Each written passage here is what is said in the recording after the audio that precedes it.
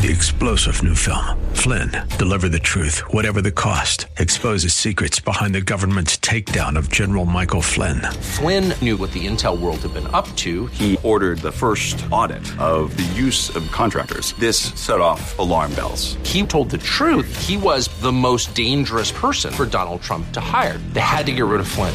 Flynn, Deliver the Truth, Whatever the Cost. Available now. Watch it today. Go to salemnow.com. salemnow.com. This is Cornerstone Connection, the radio ministry of Pastor Gary Hamrick of Cornerstone Chapel in Leesburg, Virginia. Pastor Gary is teaching through Acts. Real love is calling, listen, truth opens up your eyes. Mercy is waiting for you with every sunrise. The Lord would not minister these things to Paul if he weren't wrestling with the things that the Lord is addressing here. And I point that out because sometimes when we think about the heroes of the Bible, and Paul certainly would fall in that category as far as I'm concerned, we sometimes get the illusion that these great heroes of the faith never, had any personal fears or worries or struggles, other than the fact that obviously Paul was many times persecuted and beaten. But I love the way it starts out, where the Lord just says to him, don't be afraid.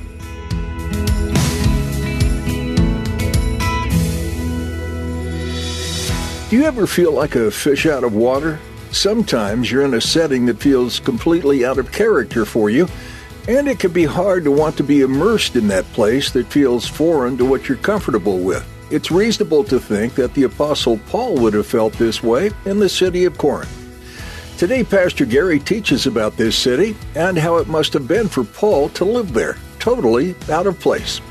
Likely he experienced fear, but God met him there and comforted him. At the close of Pastor Gary's message today, I'll be sharing with you how you can get a copy of today's broadcast of Cornerstone Connection.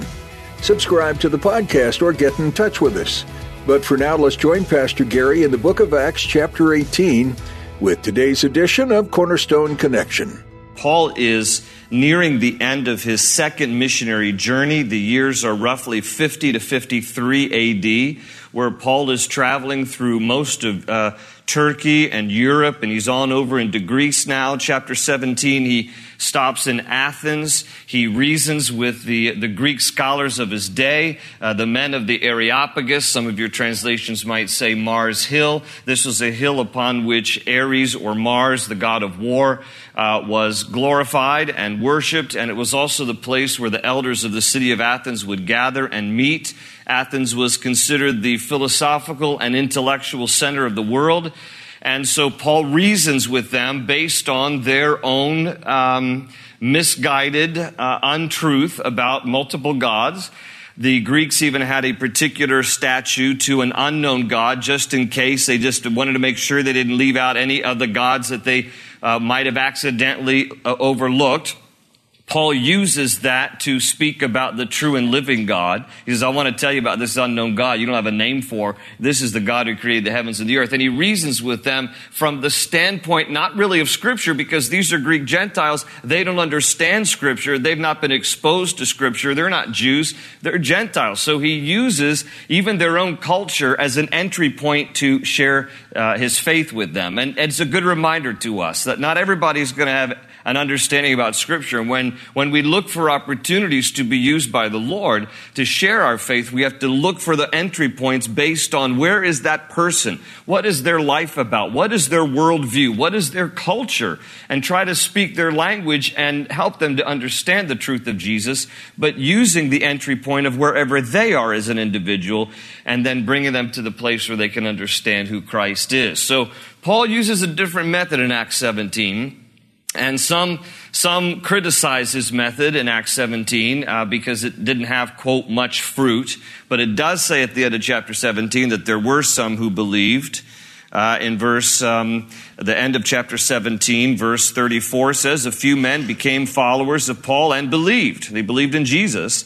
And among them was Dionysius, a member of the Areopagus, also a woman named Damaris, and a number of others. So there was fruit. I don't know how people are supposed to measure fruit. I mean, there are people getting saved here. It's not a numerical value. It's qualitative, not quantitative. And so Paul ministers in Athens, and then he's going to move here in chapter 18 to Corinth. Corinth is about 48 miles west of Athens, so we're still talking about Greece. And he's going to meet a few people here, and he's going to share the Lord, and a church is going to be developed here in Corinth as a result of his ministry. So let me read the first 4 verses out of chapter 18, and then we'll back up and look at these first 4 verses. It says this: After this, Paul left Athens and went to Corinth. There he met a Jew named Aquila, a native of Pontus, who had recently come from Italy with his wife Priscilla, because Claudius had ordered all the Jews to leave Rome. Paul went to see them, and because he was a tent maker as they were, he stayed and worked with them. Every Sabbath he reasoned in the synagogue, trying to persuade Jews and Greeks. So let's pause there again. I'm going to throw up the big map here of the Paul's second missionary journey. We're talking about Corinth. A little bit of background on the city of Corinth, where Athens was the philosophical, intellectual center of the world at this time. Corinth is the commercial trade center of the world at this time. It was a port city with 2 harbors. It was the capital of the Roman province at this particular time, the province of Macedonia. And the population in the 1st century AD, which is when Paul was here, was around 700,000. But it's interesting that there were twice as many slaves as there were free men. There were about 200,000 Roman citizens, men and women, and about 500,000 slaves. Remember, Rome was guilty. The Roman Empire, part of its collapse was due in large part to they had enslaved people, and they were about slavery as a system that propped up the empire economically. And it was a horrible abuse of people, but that's what they were known for, and it partly led to the collapse of the Roman Empire. Also about Corinth, and this is significant, there was the temple of Aphrodite and 11 other temples located there. But Aphrodite had the most effect upon the city of Corinth because Aphrodite was the goddess of love and sexual pleasure. And there were 1,000, history tells us, there were 1,000 male and female temple prostitutes who worked at the temple of Aphrodite there in Corinth. Again, there were 11 other temples, but this particular one affected the moral climate of, or the lack thereof, of Corinth. This is the Vegas of the day. And what stays in Corinth, happens in Corinth, stays in Corinth, except that we're reading about it today now, 2,000 years later. But this is a city that was known for a lot of things. Architecture, the Corinthian columns, Corinthian bronze. But what they were most known for is their immorality. It became a center of immorality and sexuality. And I put in parentheses there, see Romans 1, because the book of Romans, Paul wrote from Corinth. And if you want to take some time if you want to glance at Romans chapter 1 right now, but I'm just not going to read through the whole thing, obviously, but if you notice about Romans chapter 1, that Paul is writing from Corinth, and probably what we read in Romans 1 is largely a reflection of life in Corinth. Because he speaks in Romans chapter 1 about how, in verse 18, the wrath of God is being revealed from heaven against all the godlessness and wickedness of men, and he's living in the center of it when he's writing this, who suppress the truth by their wickedness, since what may be known about God is plain to them. And down in verse 24 of Romans 1, he says, therefore God gave them over in the sinful desires of their hearts to sexual impurity for the degrading of their bodies with one another.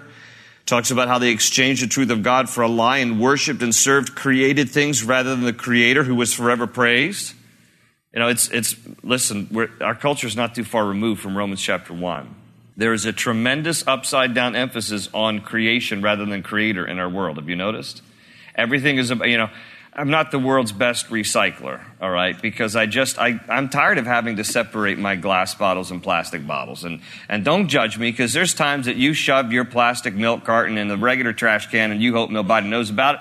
But I'm just saying, our world has just become so, and I understand, take care of the planet, it's God's green earth, I get that to a point. But man, the earth has become like a center of worship, where it's all about recycling, it's all about saving the spotted owl, it's all about, the rainforest, and okay, to a point, but all the while that we're concerned about that, we're killing our unborn babies. So there's this whole lopsided view of life and what is important, and go green and energy, all this kind of stuff, and carbon footprint. I don't know what my carbon footprint is. It's all going to burn, people. One day it's all going to burn. It's going to be a huge carbon footprint one day when the whole world goes up in flames like a marshmallow on the end of a stick over a campfire. That's what's going to happen. But anyway, be that as it may, I'm not saying abuse the world, but just recognize that it's not about creation, it's about the Creator. And Paul even says, listen, you know what's going on in his day? People are more concerned about worshiping the created things rather than the Creator. We've not come very far. In fact, we've even expanded on it even in our own day. He goes on further in Romans 1 to talk about the kinds of disgraceful sexual behavior. In verse 26, he says, because of this, God gave them over to shameful lusts.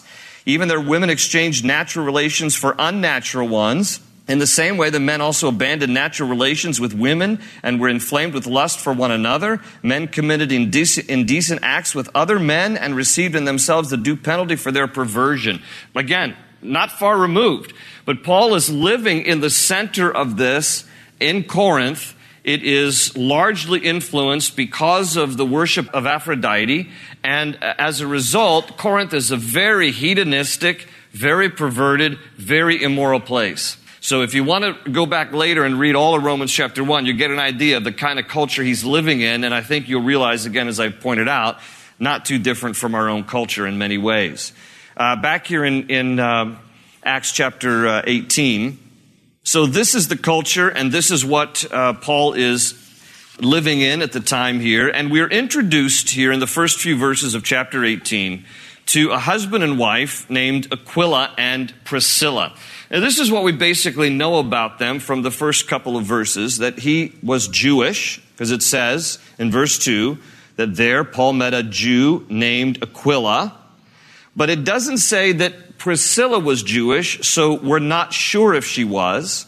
What is more likely, though, based on her name, Priscilla, or in some translations it says Prisca, that is a name that was given if you were born into high nobility. So the fact that she bears this name is an indication of high social standing. And it implies in the text that they are both Jews who are Christians. They believe in Christ as Messiah, because we know from history that only Jewish Christians were expelled from Rome and from Italy under the reign of Emperor Claudius. Because history records that he got disturbed by how bold the Christians were in sharing their faith, and he saw it as a constant struggle and strife within Italy. And so he expelled all the Jews who were Christians from Italy, from Rome in particular. And so that's the inference that Aquila and Priscilla were probably both believers. They end up here then in Corinth after leaving Rome. They come here to Corinth in Greece. It tells us that they were tent makers, because it tells us that Paul joins with them. In the day, most of the times that people were in, quote, full-time ministry, they also had they were considered bivocational in many ways, because there was a trade or there was a skill that they also used to make a living. It was a rare thing to see them in full-time financially supported ministry, although we're going to see that happens here for Paul. But he is a tent maker by trade. Probably that word means one who is a worker of leather. And so he finds them. Now, did he know them before? Did he just happen to meet them? They're just strangers and they struck up a conversation. We don't have any background on it. But he comes in contact with them. He finds out they are tent makers like he is. And so he stays with them. Verse 3 says, and he worked with them. And this is a couple who we're going to see a little bit later in this chapter. They're going to end up discipling a guy by the name of Apollos. And they are also mentioned, the very last letter that Paul writes before he is beheaded, before he's martyred for his faith. In 2 Timothy 4:19, he makes a reference to Aquila and Priscilla, thanking them for their ministry. So we're introduced to them. And then one other thing here in the first couple of verses, and I mentioned this word last time we were in chapter 17 because it's used 4 times between chapter 17 and 18. It's this word reasoned. Paul says in verse 4, every Sabbath, it says about Paul in verse 4, that every Sabbath he reasoned in the synagogue, trying to persuade Jews and Greeks. And that Greek word is dialegomai, meaning to say thoroughly or to converse. So where we get our English word dialogue. So this is where he is, Corinth. This is what he's doing. He's reasoning first in the Jewish synagogue, and he meets Aquila and Priscilla. So that's the background now to his entrance into Corinth. He's at first by himself, but it tells us now, read on with me in verse 5, that when Silas and Timothy came from Macedonia, Paul devoted himself exclusively to preaching, testifying to the Jews that Jesus was the Christ. So here come Silas and Timothy, traveling companions of Paul. They're joining him here. They've come from Macedonia, and they've come with financial support. Now, how do we know this? This is what he's referring to here when it says that Paul now devoted himself exclusively to preaching. The meaning is he didn't have to be a part of the tent-making business anymore, because now he was financially supported here with offerings that came by way of Timothy and Silas, such that he could devote himself exclusively and entirely his time to preaching and to ministry. Now, we know this because when you compare Scripture with Scripture, we get the rest of the story. And by the way, the best commentary on the Bible is the Bible. So in the margin of your Bible, right there at verse 5, you can write 2 Corinthians 11:9. 2 Corinthians 11:9. Let me read it to you. In writing to the church at Corinth, which is the church that's going to emerge from his time here in Corinth, in 2 Corinthians, Paul's writing to the church at Corinth. He says in chapter 11, verse 9, "And when I was with you and needed something, I was not a burden to anyone. For," listen to this, "for the brothers," referring to Silas and Timothy, "who came from Macedonia," that's what we just read, "supplied what I needed. I have kept myself from being a burden to you in any way and will continue to do so." So in his letter back to the Corinthians much later, here in 2 Corinthians 11, Paul says, I never wanted to be a burden to you Corinthian people. I didn't want you to have to support me. So I was a tent maker until the brothers came from Macedonia and they brought offerings with them. When you couple that with Philippians 4:15, he commends the church at Philippi for sending offerings by way of Silas and Timothy for his support. So when you put it all together, 2 Corinthians 11:9, Philippians 4:15, and back here in Acts 18 verse 5, what we learn is that Paul is able to devote himself exclusively to the ministry because his financial support has come by way of the church of Philippi through Silas and Timothy to him there in Corinth. And let me just say to you, it is a difficult thing. I know some pastors who are bivocational because their churches aren't large enough to support them full time. And it is a very difficult thing to work a full-time job and then to also pastor a church. And I'm very thankful that since the beginning of our church, the church has been able to support me and my family. And so it's a wonderful thing that we enjoy because I don't know how pastors do it. It's a very difficult thing, a very strenuous thing to have a full-time job and also to pastor a congregation. Paul is talking here about how it was wonderful not to be a burden to anybody because offerings came from my support so I could devote myself exclusively to preaching, testifying to the Jews that Jesus was the Christ. That's the way verse 5 ends. So circle the word Christ. It is the Greek word Christos, spelled just like it is with an O-S on the end of it, Christos. And it is the same word in Hebrew as Mashiach, which is where we get our English word Messiah. So whenever Jesus is referred to as Christ, the word Christos and Mashiach for Messiah translates anointed one. So Jesus is the anointed one. He is the Messiah. He is the Christ. All those words mean the same thing. Christ, Messiah, anointed one. Paul is using Scripture, because he's in the synagogue, to reason with the Jews from their own Scriptures. What we have in our Bibles as our Old Testament, about how Jesus is the fulfillment of all these messianic prophecies. He is the anointed one. He is the Christ. Verse 6 says, but when the Jews opposed Paul, because not everybody likes what he's saying, and became abusive, he shook out his clothes in protest and said to them, your blood be on your own heads. I am clear of my responsibility. From now on, I will go to the Gentiles. And that's what he does. Verse 7 says, and then Paul left the synagogue and went next door to the house of Titius Justus, a worshiper of God. So here's this guy living right next to the synagogue. Verse 8, Crispus, the synagogue ruler. Okay, this is Crispus. This is not Crispix. That's a cereal. All right? This is not Rice Krispies treats. That's something else entirely. This is Crispus, the synagogue ruler, and his entire household believed in the Lord, and many of the Corinthians who heard him believed and were baptized.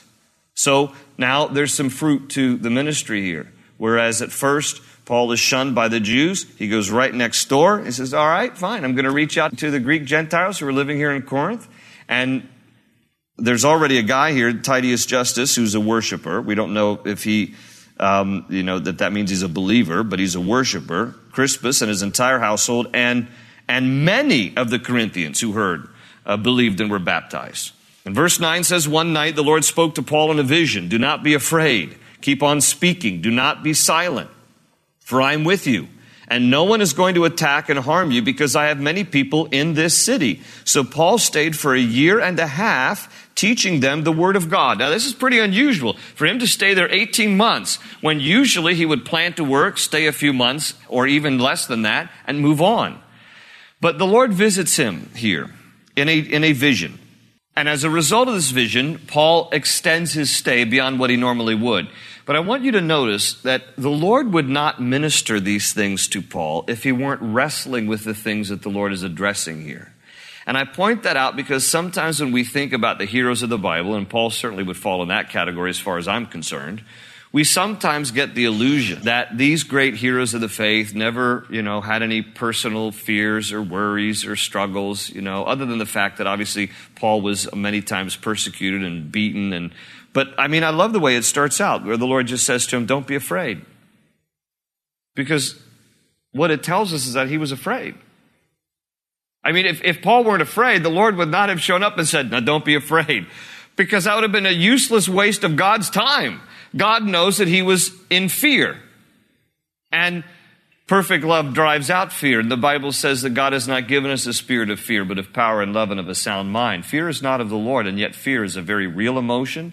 It can be a very debilitating emotion. It can be something that many of us struggle with. And the first words from the Lord here, do not fear. Someone once counted this. I've never substantiated it, but someone once said that there are 365 times in the Bible where it says, do not fear. That's one for every day of every year of your life. And here's the encouragement from the Lord to Paul. Do not be afraid. Keep on speaking. Don't be silent. What's he afraid about? Because at different places where Paul has gone, he's been beaten and left for dead. Remember the whole scene in Lystra on the first missionary journey? It's probably why Paul had an ongoing problem with his vision, because he was probably, when he was left for dead and stoned by the people who didn't like him, he has sustained such injuries that it had probably affected his eyesight for the rest of his life. And he's probably afraid that if he stays here at Corinth, people are going to beat him up and try to kill him. And worse, maybe even succeed in killing him. So I just love the realness here of what the Lord is saying. Paul's got to be afraid. Paul doesn't want to stick around here. And I love also the comfort God says, because I have many people in this city. God has many of his people in every city. Open ocean, jump in and you'll find the cornerstone's your connection. Run towards your new life. We're so glad you joined us for this edition of Cornerstone Connection with Pastor Gary Hamrick. Pastor Gary's been going through the book of Acts. If you missed any part of this message, you can hear it again on our website, cornerstoneconnection.cc. You might want to download our mobile app so you have these teachings with you on the go. That way, you'll never miss a message from Pastor Gary's studies, and you'll always have encouragement from God's Word at your fingertips. Find a link to download the app for your iPhone or Android device at our website, cornerstoneconnection.cc. Simply look under the Teachings tab. While you're there, feel free to take some time to learn about the church this radio ministry originates from, Cornerstone Chapel. We'd be happy to meet you. You'll find all you need to know about service times and other info on our website. Again, that's cornerstoneconnection.cc. We hope and pray you've been blessed by today's teaching in the book of Acts. Keep reading on your own in this book and discover so many inspiring and motivating things. Pastor Gary will continue teaching about the amazing acts done by God and His Spirit on our next edition of Cornerstone Connection.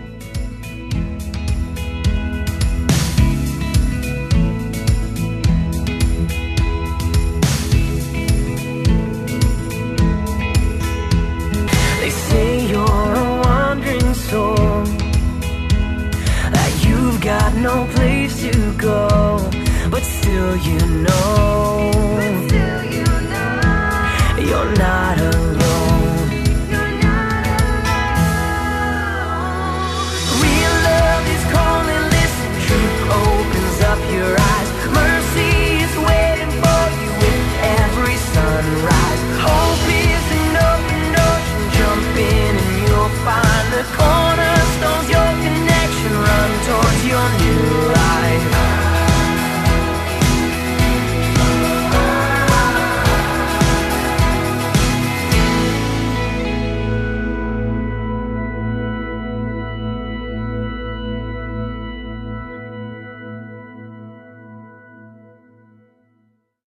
Three-star General Michael J. Flynn, head of the Pentagon Intelligence Agency, knew all the government's dirty secrets. He was one of the most respected generals in the military. Flynn knew what the intel world had been up to. He understood its funding. He ordered the first audit of the use of contractors. This set off alarm bells. The explosive new documentary, Flynn, Deliver the Truth, Whatever the Cost, uncovers the facts behind this scandal. Flynn told the truth. He was the most dangerous person for Donald Trump to hire. I find out the worst enemy that I'm going to face in my life is right here in America. They took my assessment and they wanted me to change it. And I was like, I'm not changing it. They had to get rid of Flynn. With in-depth interviews, archival footage, and never-before-seen personal records of the man behind the headlines. I just felt like I was drowning. Flynn, Deliver the Truth, Whatever the Cost. Available now. Watch it today. Go to salemnow.com. salemnow.com.